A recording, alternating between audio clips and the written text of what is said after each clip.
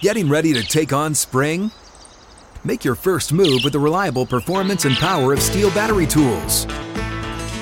From hedge trimmers and mowers to string trimmers and more, right now you can save $50 on select battery tool sets.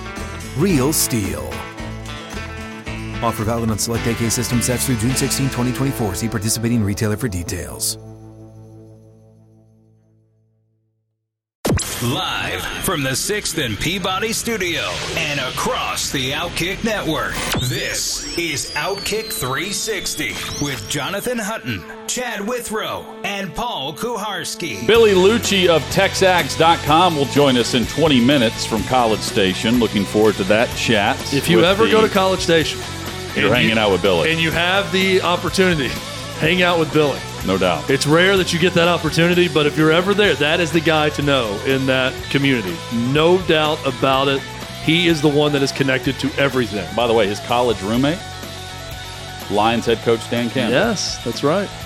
Outkick 360. He's got some great Dan Campbell stories for you, too. No doubt. He's going to bring some great stories, too, behind the scenes with Jimbo Fisher today. Looking forward to that chat. Gentlemen, week 2 is upon us. Kickoff tonight with the Chargers and the Chiefs. It is time for one big thing on every NFL game this weekend. So tonight, first game on Amazon Prime. No Harrison Butker for the Chiefs. Kansas City 5-1 against the division last year. Their lone loss was to the Chargers. And here's Los Angeles going against Patrick Mahomes with Justin Herbert, who has had a lot of success against this Chiefs defense. Expect the shootout. And the Chargers have loaded up on defense as well, in part defending Mahomes and company. Steelers and Patriots on Sunday. Injuries, the storyline. TJ Watt, Najee Harris, Mac Jones, all on the injury report. Of course, TJ Watt's on IR. Both offenses look pedestrian in week 1. First team to 20. This first team to 20 win this game. Per CBS, the Steelers and Patriots in week 2 will be the first game without Tom Brady or Ben Roethlisberger since 1998. Ooh. That game featured Drew Bledsoe and Cordell Stewart. It's been that long. Shine is really off. Did not expect a Cordell Stewart reference in today's one thing in every NFL game. I knew it was a long time. 98 is I moved here in 1997. In the 1998 football season, I was a junior in high school. It's a long time. In the girls' layup line. That's a long time. Or getting dunked on by Ron Slay. It was a full scrimmage, actually, that we were involved in. Giants and Panthers. The Giants, the G-Men, 1-0, headed to back home for their home opener against Carolina. Until Sunday, the Giants had dropped 10 of their previous 11 season openers. The Giants have not started 2-0 since 2016. That's also the last time they made the playoffs. The G-Men are home the next 3 weeks. Carolina, Dallas, and Chicago. A great start for them is not out of the question, guys. They could be 4-0, and it would be meaningless. I mean, I don't think it's good as a Giants fan to have them do really well because what you need is a high draft pick. They're not good. Let me just say, without Dak Prescott for an extended amount of time, is it meaningless if they get out to a 4-0 start? Well, here's my question. No, it's not. And listen, are they the second best team in the division behind the Eagles at that point? I would never discourage a fan from rooting to get into the playoffs, but is it good for the New York Giants to get the 7th seed in the playoffs? Yes. Based on where they've been, yes. Don't let them screw up another high pick, Paul. I think there's a good debate to be had there. Let's put that on the shelf and get back to it after they win this weekend. Jets. The Jets stopped the run well in week 1. That's what Cleveland wants to do. They held the Ravens to 63 total yards rushing. That's the lowest output since Jackson has been the starter for Baltimore. Joe Flacco has won 17 of his 20 games against Cleveland as a starting quarterback. Well, he was quarterbacking a Baltimore team that had a superior defense. But I don't care. That's still we're talking Joe Flacco. That's among the best records against one opponent of any starting quarterback in the history of the game. Of course, Brady's in that group and others. Flacco's amongst that. Cade York, by the way, responsible for Cleveland. He's responsible for 14 of their 26 points in week 1. Cade York. I'll take the Browns anyway. Does Joe Flacco show up and claim ownership of Cleveland the way Aaron Rodgers claimed ownership of Chicago? He's claiming prima nocta on Sunday. Jags and Colts, best start to the season for Indianapolis since 2013. Got a tie in week 1. Yes, that tie, baby. The Jags have lost 30 of their last 34 games, but they know how to beat the Colts. If they beat the Colts in this game, they know how to beat the Colts. Surely national media has to say something bad about the Colts if they lose. How did John McClain describe it? A tie, a normal tie is like kissing your sister, but tying the Texans is like kissing your brother. That was great. So good. J.K. Dobbins trending towards playing for Baltimore this week as they host the Dolphins. That's a great sign for the rushing attack I was alluding to that got nothing done against the Jets defense.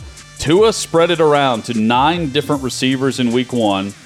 And it feels, this game to me, Ravens-Dolphins, feels like a tiebreaker game that we look back on. Maybe not for getting in the playoffs or out of the playoffs. Maybe it's just for seeding. But I feel like the head-to-head matchup plays a factor later, just based on how we view both teams in their divisions. It'd be a really good win for Miami. Saints and Bucks. Tom Brady is 1-4 against New Orleans since becoming the starting quarterback in Tampa. His one win was in the NFC divisional playoff round. New Orleans won 9-0 the last time these two teams played. One of the 3 games Brady has been shut out of his NFL career was against this Saints defense.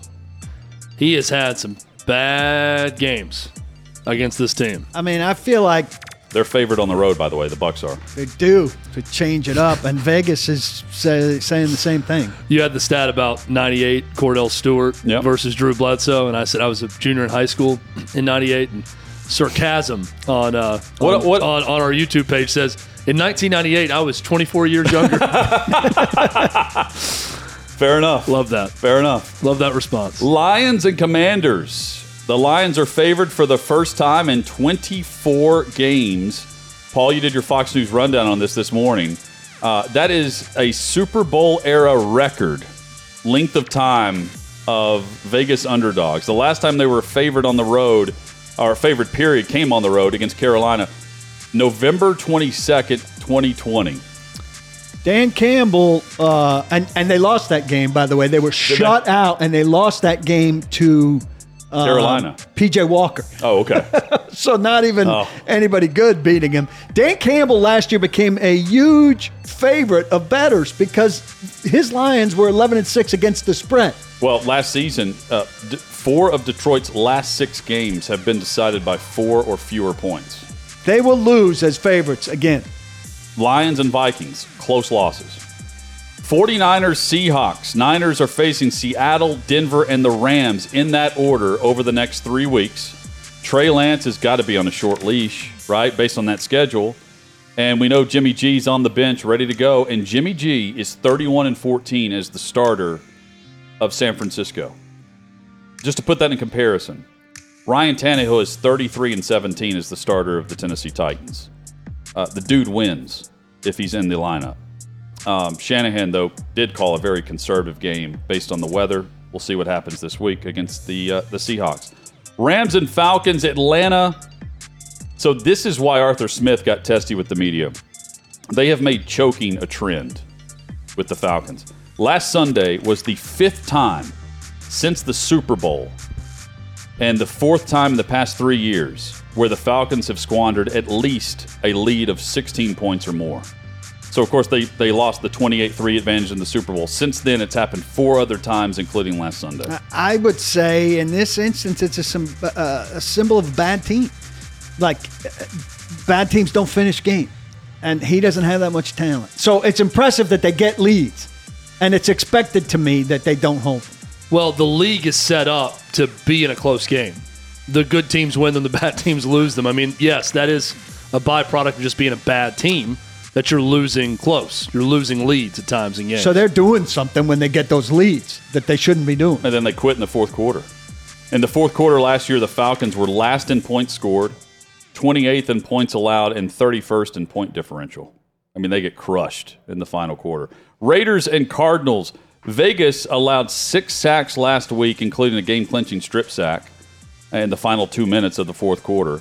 Chandler Jones is going against his former team here with Arizona. The Cardinals week 1. I thought this was a great line by Dave Pasch, this is a shameless plug. I worked with him in the preseason, this past preseason. Listening to his call, he said basically what we saw at home today against the Chiefs is we have now had week 19 of last year, where you have what happened in L.A. in the playoff game, and the same result happened here, where you get boat raced and you just turn around and go, what just happened? You have whiplash from it. That's what the Chiefs did to them. This is a big game for Arizona. This could be week 20 of last year. Yeah, big game for Cliff Kingsbury. Yes. Broncos and Texans, gents. Denver has been the center of attention with Nathaniel Hackett, of course, with the 64-yard field goal. The bigger issue may be penalties and fumbling on the goal line, and then the undisciplined. They were flagged 12 times for 106 yards on Monday Night Football in Seattle. And now they take on a Texans team who kept it together. I get it. It was a tie, and they allowed the comeback. Kept it together with their young quarterback in Davis Mills. Big road test for Houston. Cowboys and Bengals. Dallas is the only team that has been unable to score a touchdown so far this season. And Burrow was sacked 7 times. He was hurried 8 times, intercepted 4 times, fumbled twice. And they should have won that game last week. I bet he plays clean as could be in this game. Let me give just a big prediction for this game. Go ahead. Cowboys will be the only team to not score a touchdown for back-to-back weeks. Okay. That'll go into week 3 okay. after this game with Cooper Rush at quarterback. Sunday Night Football. Paul did not like this matchup to begin. Now it's very intriguing because the Packers are 0-1 and the Bears are 1-0. I still hate it. Aaron Rodgers is 23-5 straight up against the Bears, including the playoffs. Rodgers has won and covered he's won and covered in his last 6 meetings against Chicago. We know what happened last time, where he said he owned the franchise and threw the middle finger to one of the fans. The Packers are 2-2 in season openers against Matt LaFleur, and they're 37-9 outside of week 1. This Bears roster's bad. And rosters this bad shouldn't be on the game of the week. How many, to your point, Paul, how many Sunday Night Football games are a double-digit point spread? I'd bet there's not many over the years. You could say that going into it. This is a 10.5-point line, I think, but Packers favored by double digits. We'll check the ratings. Oh, the ratings would be outstanding. Yep. The Raiders would be outstanding if you put Jags Lions on. I don't think it'd be as good as this. No. But they would be good. No. People would watch, but not as good as these two Aaron Rodgers is franchises. Well, it's also Chicago. I mean, Chicago has a massive huge following, yep. And that's why they're on. It has nothing to do with their roster. I mean, to Paul's point. Bills-Titans, the first of 2 Monday night games coming up. The Bills have not punted in 3 of their last 4 regular season games. They have not punted the football in 3 of their last 4 regular season games. That is an NFL record since they started charting punts back in 1939. Titans' offensive line was not tested by the Giants, who were without their 2 best pass rushers in that opening day game. This is a whole different deal. The Bills have waves of pass rushers who will be fresh in this game. Taylor Lewan did not practice today or was limited. Ben Jones, same as at center. And then you've got a rookie right tackle and first-year starting left guard. I smell trouble. So just sticking on their offense for a bit with the offensive line. Derrick Henry last year against the Bills, he rushed 20 times, 149 yards, 3 touchdowns. He needs 2 touchdowns to become the 3rd player in franchise history with 70, and that would be with Earl Campbell and Eddie George. And I don't know, would you guys say this is alarming or great? So rookies in the NFL in week 1 combined, all the players combined for 49 catches. The Titans had 7 of the 49 rookie receivers. It's not good for the current Titans. It's good for the future Titans. For the 2022 Titans, that's not a good stat. And one of those guys, Kyle Phillips, I can't remember if he was limited or out today. I think he was out. Not good. Eagles and Vikings will kick off, about an hour after? About halftime. Roughly. Aaron Rodgers told Minnesota wide receiver Justin Jefferson last week that he is the best player in the NFL. Justin Jefferson is the best player in the NFL. And now it's Justin Jefferson against A.J. Brown on Monday Night Football. And here's Minnesota. They're running a lot more out of 11 personnel. They're using motion a lot more than they did last year, just based off one game. But O'Connell versus what we saw last year offensively, it's different. And last season, going to Philly, the Eagles finished 28 in red zone defense. On Sunday, the Lions were 4 for 4 when they reached the red zone. So the Eagles' defense did not stand up to what we would expect from last year. The offense improved. Go back to the Titans for a second. Christian Fulton, who would have a big role with Stephon Diggs, did not practice with the hamstring. Dontrell Hilliard, who caught 2 touchdown passes, did not practice with the hamstring. And Kyle Phillips, who was as crafty and good a receiver as they had in that game at a position where they have zero depth, did not practice with the shoulder. Yeah, not good, Paul. That's what you're saying. And that's a Thursday after they had an extra day of rest. Chad, your thoughts? Not good. Not good. Not the least bit. Not good at all. But these are games they win. As crazy as that sounds. Yeah. So I was going to save this for tomorrow, but it fits right now. Underdogs. When the Titans are underdogs.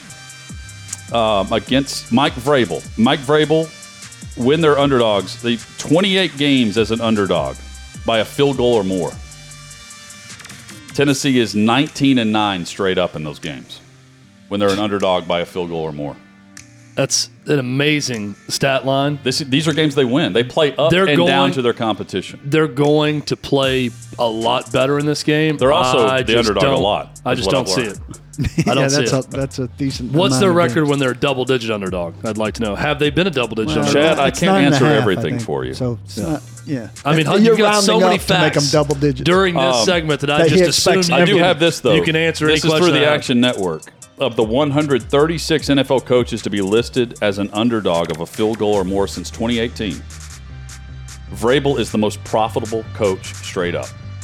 And I tweeted out yesterday, I'm not worried about an 0-1 start, and I'm not trying to over or undervalue an 0-2 start potentially because of a number of reasons. But number one is Mike Vrabel. He somehow conjures it up. He churns out wins when you're least expecting, and he keeps his team in playoff contention. So I would take the points in this. As crazy, Paul just listed off every reason not to, and for that reason, I would take the points in this. I would take the points. I'm not taking the Titans to win. Yeah. Hutton, one more question. Are ghosts real? I feel like you have every fact known to man. I've never seen one.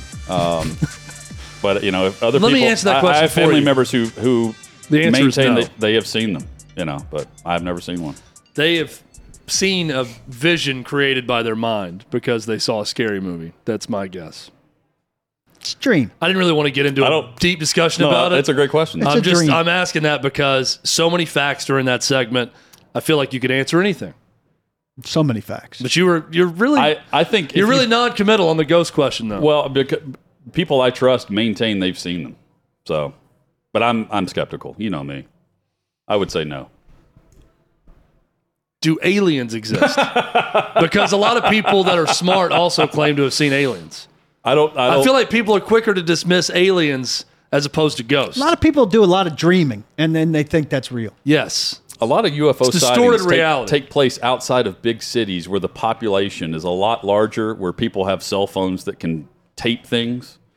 There's a lot of sightings out there nowadays that are never with a big crowd. Yeah, why is That's all I'm saying. Never with a good camera? Never with a good camera or a big crowd. There's always one or two people, and that makes me ask questions. We've got the military, videos, some available now of just UFOs, right? Not necessarily alien, but they can't identify what it was. I don't know. This is for another show. It's for another show. It's not for this show. Why? Because we got a hell of a guest. Play that X-File. Billy Lucci's coming up. He joins us for the third or David fourth time. David Duchovny will join us next to talk about it. Former star of X-Files. The co-owner of TexAgs.com, the authority when it comes to Aggie football. We'll dive into the impact of last week's loss and what this stretch run means for the overall program, the recruiting class, all the buzz on campus and off. Billy Liucci with us next to discuss Texas A&M on Outkick 360. You ready? Showtime. On May 3rd, summer starts with The Fall Guy. Let's do it later. Let's drink a spicy margarita. Make some bad decisions. Yes. Audiences are falling in love with the most entertaining film of the year. Fall Guy. Fall Guy. Fall guy. That's what the poster said. See Ryan Gosling and Emily Blunt in the movie critics say exists to make you happy. Trying to make it out? Nope. Because I don't either. It's not what I'm into right now. What are you into? Talking. Yeah. The Fall Guy. Only in theaters May 3rd. Rated PG-13. Across the Outkick Network and broadcasting from 6th and Peabody with Yeehaw Beer and Old Smoky Moonshine. Outkick 360 rolls on. The crew is all here. And, guys, one of my favorite guys to talk to across college football is on the line with us. Billy Liucci, TexAgs.com. A lot to discuss with Texas A&M, the loss to Appalachian State, and now the stretch run, Billy, where we previewed the season and the stretch run was starting this coming week against Miami. Yeah. And unfortunately, they're coming off a loss to Appalachian State, which no one saw coming. What is the mood and the morale and the reaction right now in College Station? And by the way, hope you're doing well. I'm doing fine. We had a good week over here at the house, and I've managed to mix in some good, what's it called? Comfort food and a concert upcoming. I'm going to see the Chili Peppers this weekend, so I'm looking forward to it. Have you had a bad week? You said you've had a good week. Have you ever had a bad week? You seem like someone who's every week's good for you. There's some probably that are worse than others, but yeah, I mean, you guys know how it is. We all have teams, and it gets doubly rough when it's your team that you went to school and that's your team, and then also the team you cover, because I knew, about the time that field goal went, yes, off to the right, almost out of the stadium, I knew it was going to be a not nearly as fun work week, but it is what it is. I feel for the guys, the players over there and the guys in that building, the coaches and stuff. I mean, it's rough on you guys know how that goes, but it's also their job to get it right. And particularly the coaches, but also even the players. Everybody does this whole thing. Well, they're just kids. You can't be too – well, you don't need to be unfair. And in today's social media world, I did see a little too much ridicule of, let's say, in particular, Haynes King. I just, in today's Twitter world, there's way too many adults that have too much fun at the expense of these guys. Well, they get paid. Still, they're 18 to 22. And they're out there just trying to play football and win games for fan bases and donors and mega $1 million coaches. So you feel bad about it, but you're also like, hey, you got 10 more of these and you're all 4 or 5-star recruits. Your coach is getting paid a ton of money. So are the assistants, and it's the job to go fix it. So you're right. The stretch was supposed to start now. No one had that coming. If they play like they've played in the first 2 games, they're going to have a really bad season. But I've been doing this long enough to know that a lot can change for a football team after game 1 and 2. Usually you'd like that wake-up call to be a 17-14 win, not a 17-14 loss, but it is what it is. And those dudes don't have any time to feel sorry for themselves. The mood around here has not been good, though, I'll tell you that. There's a lot of, oh, my God, all that buildup and the season's over already. That's the beauty and the beast of college football, isn't it? Well, Billy, and look, we'll get back to on-field stuff also, but you've got the pulse of that fan base, and you got the pulse of a lot of powerful people outside the program, boosters, people that spend a lot of money with the program. What are they thinking this week? Is there a level of patience with Jimbo Fisher and everything, the way it's going? How much anger is there? Because one of the things people said with NIL right away was, boy, these boosters are going to want a refund all over America when they start contributing to NIL funds and the players aren't producing and you lose games. It's going to get ugly in a hurry. Is it getting ugly in College Station?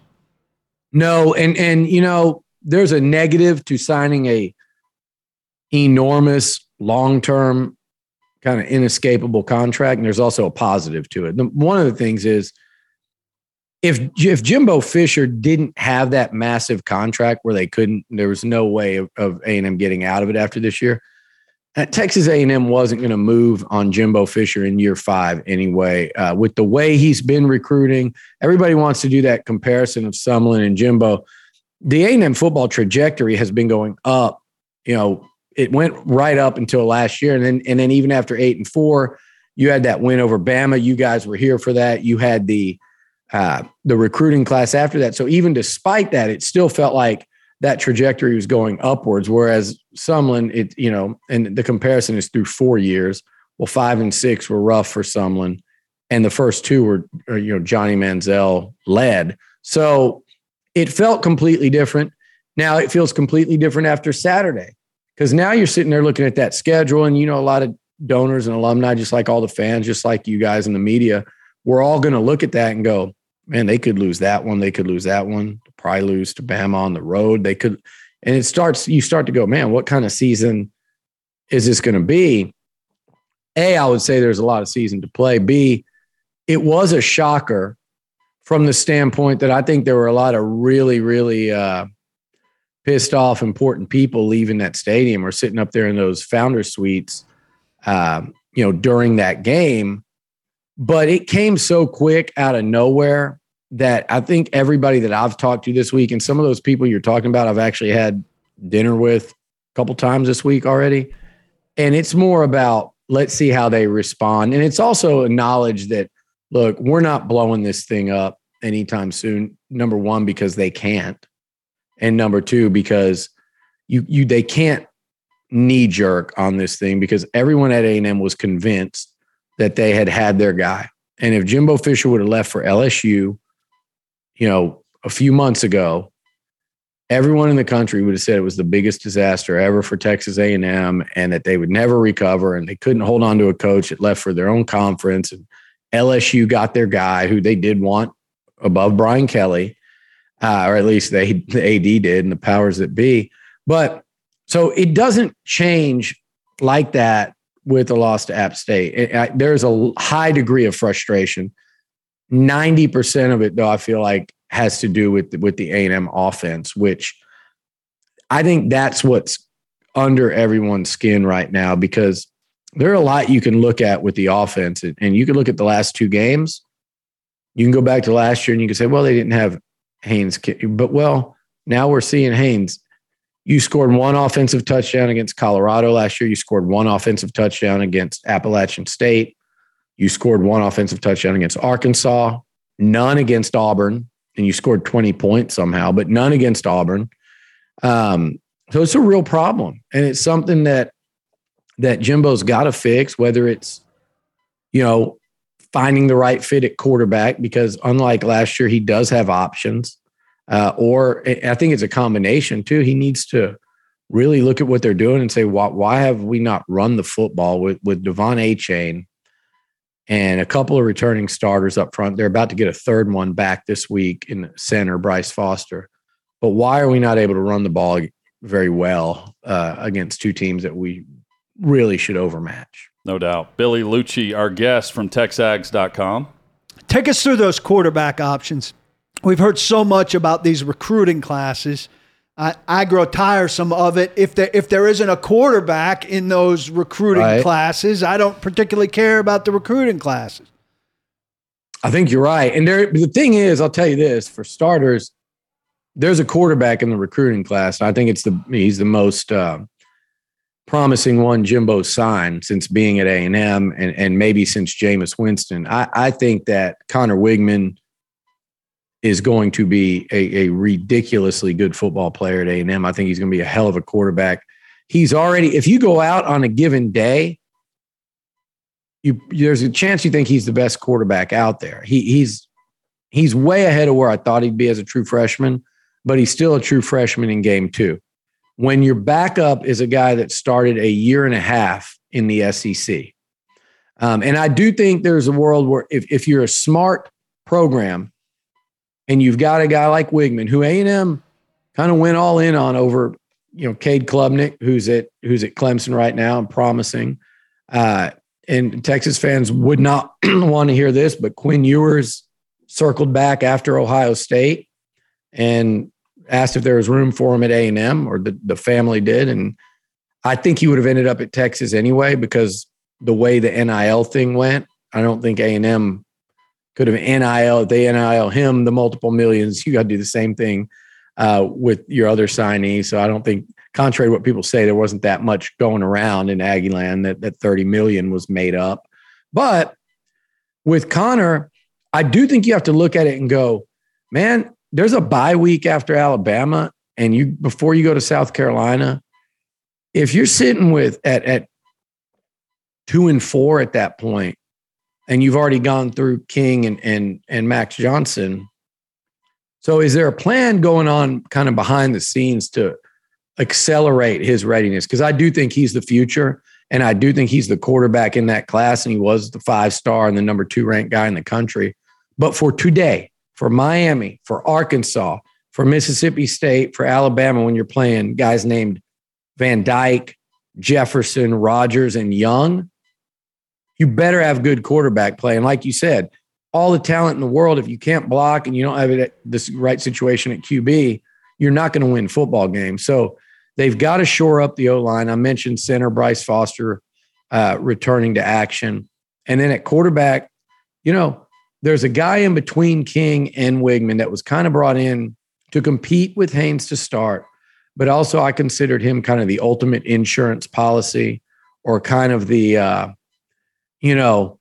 pull this lever, in case of emergency. Well, I don't see how, if you're Jimbo, you don't think you're there at this point.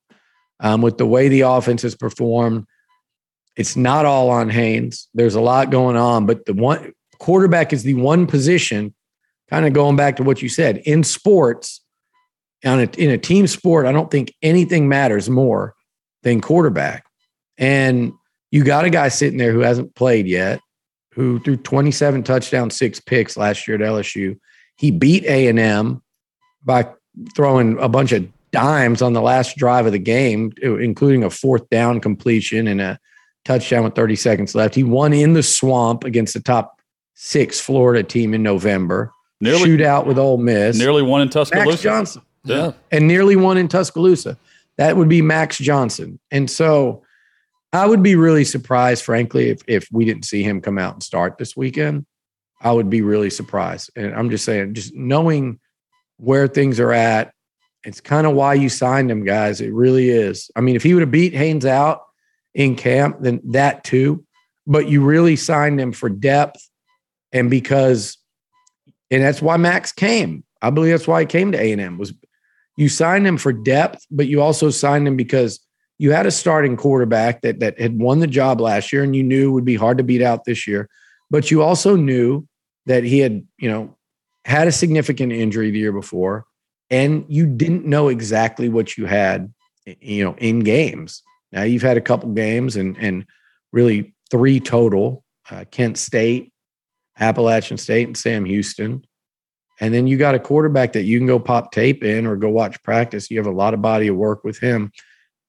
Y'all are all 3 sitting there. I think you'd all say the same thing if you were the head coach. So I think I'd be very surprised if 14 didn't trot out there with the first team on Saturday and not 13. Billy, this is I'm reading this on Monday, and I raise an eyebrow to the quote. And normally, if it's one player, I'm thinking, they're just saying something to give a good answer in the press. But it was 2 of their leaders. Anaya Smith says, quote, "There were times when people weren't bought in. You could see it in practice, and it showed in the game," talking about App State. And then Damani Richardson says, in regards to what Anaya said, that's a true statement. Guys could buy in more. We have to do a better job as leaders. I'm stunned by that. With all the offseason talk and knowing what's ahead for their season and all the hype behind it of chasing Bama, and knowing that everyone's bought into where, at worst, people think they're the second best team in the West, I'm stunned that after the App State game, they're saying that in the locker room. Yeah, I didn't like hearing it, but I also interviewed Anias the next day, and there's some truth in, he's speaking some truth, but it was also kind of one of those things where you guys know when you get these dudes in here after losses, they're going to say exactly what they think everyone in the media wants to hear, which is, take all this ownership and we need to do a better job. There's some truth to it, but also a lot of what they were talking about when I asked him to kind of expound on it the next day. And he said, I'm glad you asked, was they're talking about things like buying in to run the route you're asked to run and cut it off the way you're supposed to cut it off, buying in to make the block that you're asked to block, to hoof it on special, all those things, more so like not a locker room culture thing. Or a message. But I do think there's, but there's truth. In other words, not buying in by, you're not listening to do exactly what you're expected to do. But he did say also, there are things such as, getting to class when you're supposed to be at class, being to meetings on time. And I think a lot of that may have been aimed at some of these freshmen. And I'm taking liberties here to say that, sure. But that's kind of what I feel like, because so many of them are playing. And I think that's very normal, maybe outside of Tuscaloosa. And I think Nick Saban probably deals with it too, because you probably see guys that you wonder why they're not playing, and they're probably benched early in their careers. And, you saw a couple of them end up in Austin that kind of you'd heard in T-Town that they were kind of outside the nest, so to speak. But I do think that was kind of a not so subtle message to say, hey, some of these young guys need to get with the program. But I don't think that's out of control and something that, isn't happening at a lot of places. You don't like hearing it though, after a loss that early in the season, because what that tells me is, what are we expecting? A light switch to go off with some of these guys? And maybe a loss would do that, but guys like Ainias and Damani, that tells me that, like, say, coming into this week, there's going to be some tough conversations with some guys that in a way distracts from the task at hand. And you would have thought these things would have happened, in camp. I think it's very common in camp. I think it's less common into the season, but here we are. Billy, I'm watching Hard Knocks Detroit Lions, and I'm thinking about you because I'm watching Dan Campbell, and I'm thinking, this is a guy who probably hasn't changed much since his college days. Just how blunt he is and the way he speaks to his team. I'm sure you're probably thinking the same thing, being as close as you are to Dan Campbell. I've enjoyed watching it. I've loved watching it. We've been making fun of him, me and our other roommates, and, Leckler being one of them. We give him the hardest time. But no, that's exactly who he is. I have my guys at work say, you could tell you guys are friends. At that last scene when he's walking around practice, nicknaming everybody, they go, you guys have the same cadence. I had a girlfriend of mine up in Dallas message me saying, hey, has anyone ever said that you remind them of the Lions coach? And I started laughing. I said, it's my roommate for like 3 years in college. And she said, are you serious? I said, yeah. I go, I never mentioned that to you. She was like, no, I've been watching that show. And she'd been telling her roommate or whatever that reminds me of Billy. They talk the same. They sound, and I'm like, the guy, he's genuine. And that's why I think everybody's rooting for him, unless you just hate the Lions for some reason. But it's why, as players, I told somebody the other day, I said, watch the first episode and then the last one where he's having to cut the guys, and watch the first one because you have to hear him come out quoting Metallica and whatnot. But I'm telling you, man, I could tell stories all day, but this whole Metallica thing, it cracks me up because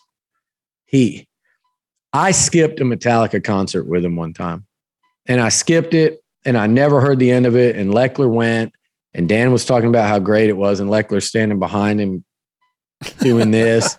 Well, I told Dan about that, and about 20 years later, like a couple of years ago, we're in Cabo and we're at dinner having a few, we've had a few tequilas, and Dan ends up deciding to bring up, because I was someone that worked at Texags. Her dad managed Metallica, so it was an awesome deal. I had to get to have dinner with them. And I said, hey, Dan, I had dinner with Metallica. He's like, what? Of course. And then Leckler goes, I did too. I was with Robert Gallery, Oakland, and we had dinner with Hetfield. And Dan says, oh, yeah, did you tell him how bad you thought his concert sucked? And it literally turns into a real fight. He's like, you guys are so soft. If Hetfield knew how you really were, and it became an actual thing where Dan was just blasting Shane about Metallica. He said, why don't you tell him how much better you like Kenny Chesney's concert? So that was like the whole dinner just went off the rails. And that was literally 20 years after the fact. And I just told him, yeah, Shane hated that concert. So it was pretty. And so when he comes out in the show quoting Metallica, our text messages just start blowing up. Billy Lucci has been our guest. The man. He always has a great story. We learn he has dinner with Metallica. I don't know how he tops that, but the next time he will. On the mayor of College Station. Yeah. Just for the record, Jimbo's buyout is nearly $90 million. Is that right? Yeah. Yeah. So that's not happening. It's not happening. Anyone that brings this up. No. And and you hope that it doesn't go off the rails to the point where, this Saturday is big, though. It's not big in terms of Jimbo Fisher getting fired, but you guys know how important it is to keep stacking recruiting. They're having their biggest recruiting weekend of the season. They've got a ton of 5-stars coming in, including several from Florida. And you've got Miami at Kyle Field at night. By the way, it's still 2 top 25 teams. It's the only such game this weekend. There's still the U. And look, I think it's the second biggest game Jimbo's coached here, and I think there's a lot of similarities to the Florida game a couple years ago. A&M can't win the big game. They're in year 3. What have they done? Florida's coming in top 5. A&M barely beat Vandy 2 weeks earlier. And then it kind of – and against a familiar foe that Jimbo has kind of owned, Florida, Miami, it kind of all came together at that point. So – we'll see if Jimbo can replicate it against another Florida State rival, because I wouldn't say it won't save the season, but it has the potential to ruin the season if you lose this one with what's coming up in the SEC. And guys, in closing, if they're going to go beat a really good Arkansas team, really good, not great, but really good, if you're going to go beat them, I don't see any way you go do that coming off back-to-back losses. You need that positivity, that momentum, that feel good, the opposite of what you heard from Ainias and Damani. You need a week of that and a quarterback coming off a victory to have a chance up in Jerry World next week. They need to go 2-0, because to me, how do you wipe away Appalachian State? If you beat number 13 Miami and number 10 Arkansas, as crazy as it sounds, and I'm not saying they're going to do that, if they do, that App State thing matters so much less than it does today, and there's no way anyone could say otherwise. Billy Lucci. Tall task, though. Texags.com, no doubt, has been our guest. Billy, you're the best, man. Thank you. Thanks, you as Billy. always. Right, guys. We look forward to the next time. Thank you. Love the show. Enjoy the peppers, man. All right, there it goes. Billy Lucci with the latest there on Texas A&M. Coming up, we wrap up the show, get you ready for Thursday Night Football on Outkick 360. Get ready for the greatest roast of all time, the Roast of Tom Brady, a Netflix live event happening May 5th. Hosted by Kevin Hart, the 7-time world champion gets his cleats held to the fire by famous friends and frenemies on an unforgettable night where everything is fair game. Tune in on May 5th at 5 p.m. Pacific time for the Roast of Tom Brady, live only on Netflix.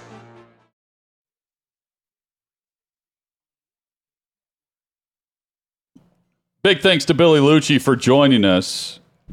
Guys, do the Chargers have it in them again to go on the road and beat the Chiefs again in Arrowhead? They did it a couple years ago. They beat them once last year. Are they winning tonight? I'm going Chiefs tonight. I'm not a Chargers guy. I think Chiefs win. We talked about it earlier, but I'm taking the over. It's going to be a shootout, and Chiefs will cover the 4.5. Is that what it's at right now? It's 4.5, and the over is 54 points. Chargers' path to the Super Bowl and winning the Super Bowl gets a lot easier if they beat the Chiefs in an upset tonight. So I'm on the Chargers bandwagon all the way on. So I say yes. And if they lose it, I say they find a more difficult path. I'm taking the Chargers on the road because of their defense. believe it or not, with Mack and Bosa. And we still have not heard on J.C. Jackson. I was looking during the break just to see if we could definitively say if the corner's playing. Not playing? Oh, game time. It remains a game time decision. I'm taking the Chargers on the road. I believe in Justin Herbert and the ascension of this tier of quarterbacks for year 3 guys with him and Burrow that are going to take off. Interested in watching the broadcast tonight, too. It's a great game. On Amazon Prime. So that's a big part of my intrigue, is watching how this is carried out. So this remains where Paul and I are heavy Chargers. Chad is not. Chad is anti-Chargers. I've been proven right so far. We need to find combinations of playoff things. appearances for Justin Herbert. We need to find combinations of things where we're 2-on-1. So we know this one. We will all be in favor of previewing the weekend of football tomorrow. Hope you'll join us at 3 o'clock Eastern, 2 o'clock Central for Outkick 360. Hey, read that sign. Don't block the box, but be sure to lock your locks. See ya!